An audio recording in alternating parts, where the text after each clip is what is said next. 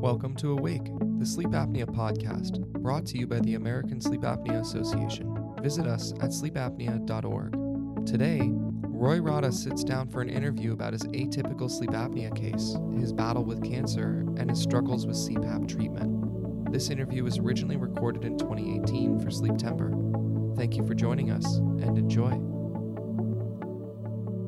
Roy, thank you for being here, joining us today.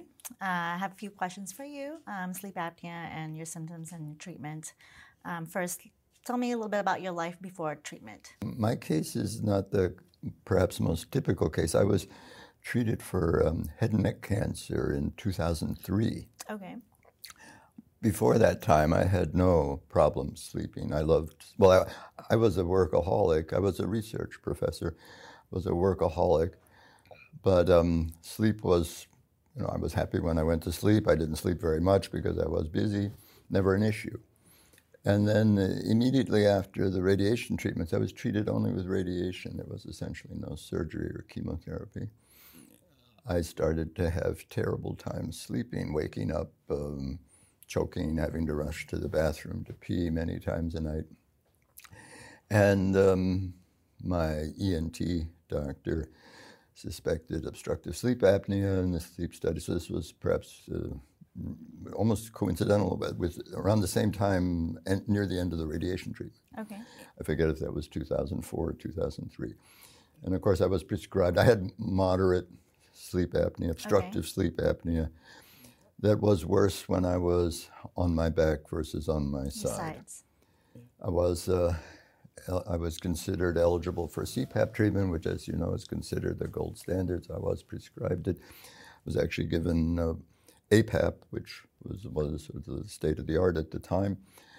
I had enormous difficulty complying with the CPAP. Okay. I would, we could go through the litany of problems, including getting nasal obstruction, feeling I couldn't exhale. I tried to emphasize the sleeping on my side. Mm-hmm. After about a year of unsuccessful CPAP treatment, unsuccessful in the sense that I couldn't sleep with it, yeah. I found myself unable, and it's not because I don't understand the disease, and it's not that I didn't have enough masks. And it's not that the medical profession didn't educate me enough, or this is too expensive. It was nothing like that, and that's why I'm concerned that perhaps there may be other things to explore for the field, as well as for me in particular, as to how to effectively treat sleep apnea. I next, about a year after the initial diagnosis, I tried a mandibular advancement device that seemed to help modestly, but by and large I still suffer in the sense that I wake up multiple times during the night. So anyhow, even with treatment. Well, the problem in part is that I don't actually have much of a treatment because I can't comply with CPAP. Okay. Did I answer your question? So yeah, you actually answered both of my questions already, the first and second. So are you using a mandibular device right now? And no. So if we go, I gave the early history. Should I summarize? Well, since this started, what was that, 15 years ago, there may be more history that might be relevant. And some interesting variants of, I often go to Denver, Colorado. I live in Baltimore, Maryland. I often go to Denver, Colorado, which, as you know, is a mile high and very dry. Yeah. There I find better compliance with CPAP. Really? Because usually it's the opposite. Because I have a heated humidified device. One of the problems with the radiation treatment is I have xerostomia, dryness of the mouth. I don't make saliva. And I also have a history of small airways disease from childhood. So I think that the dryness makes it much harder for me to breathe, and the humidity in and of itself, even without the positive airway pressure, is helpful to me. Anyhow, I've been struggling. I still struggle, and more recently, because I was going to Denver, and that's when I want my CPAP, and the machine broke. And I needed a new one. They wouldn't give me a new one without a new study. This was about 3-4 months ago. And in the new study, we've discovered I have a sizable component of central sleep apnea now, which makes the story even more complicated. Yeah. But in any case, so I'm unsuccessfully treated, have tried numerous, I've tried Ambien, I've tried positions. They've considered this, hypoglossal stimulation, and, because we understand that the muscles and the nerves are failing in a certain sense. But because of the extensive radiation damage, they're reluctant to consider me a candidate for a relatively experimental usage of implanted electrodes. So I just struggle along, realizing that I'm making myself worse by having the apnea, but I seem unable to succeed with any of the treatments. Yeah. Got it. Well, my next question was, I was going to ask you what has worked and what has not worked. It looks like nothing has worked thus far.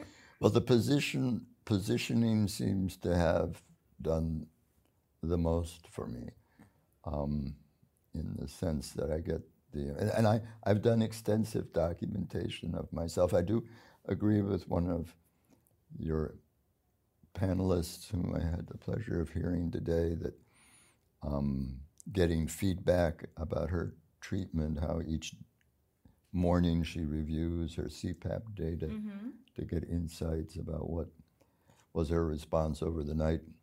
And although I don't use the CPAP, I do use other things like a video camera and a health band. And you monitor your sleep. So sometimes. I mean, obviously one can't spend one's whole day monitoring one's night in an effort to have a higher quality of life. Be like shooting your foot or whatever like that.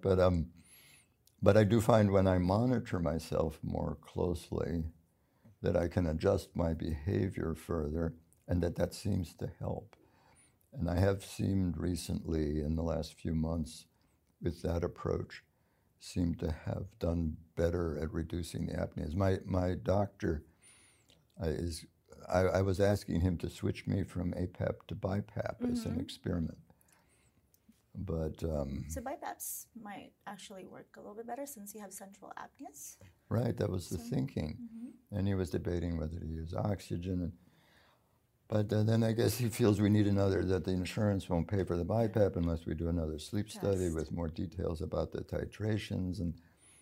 And I'm worried that if I'm not going to be compliant, I don't want to cause all this trouble. And I suppose the BiPAP is, I don't know. I'd like to try BiPAP, but I'm not.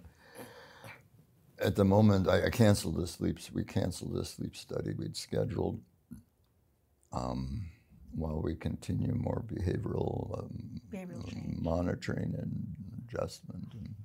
I wish I knew what to do. With the issues that we've had over the years with the treatment, what sort of advice would you give other people who may have sleep apnea or, afraid to get tested or are in treatment? I mean, this is very complicated because I guess there's the typical patient, which would be overweight, older, who just wants to do doesn't really want to understand necessarily all that, wants to rely on their doctor, understandably. And I can see how the broad advice, use your CPAP. I can realize that would be the generic advice, which is worth repeating.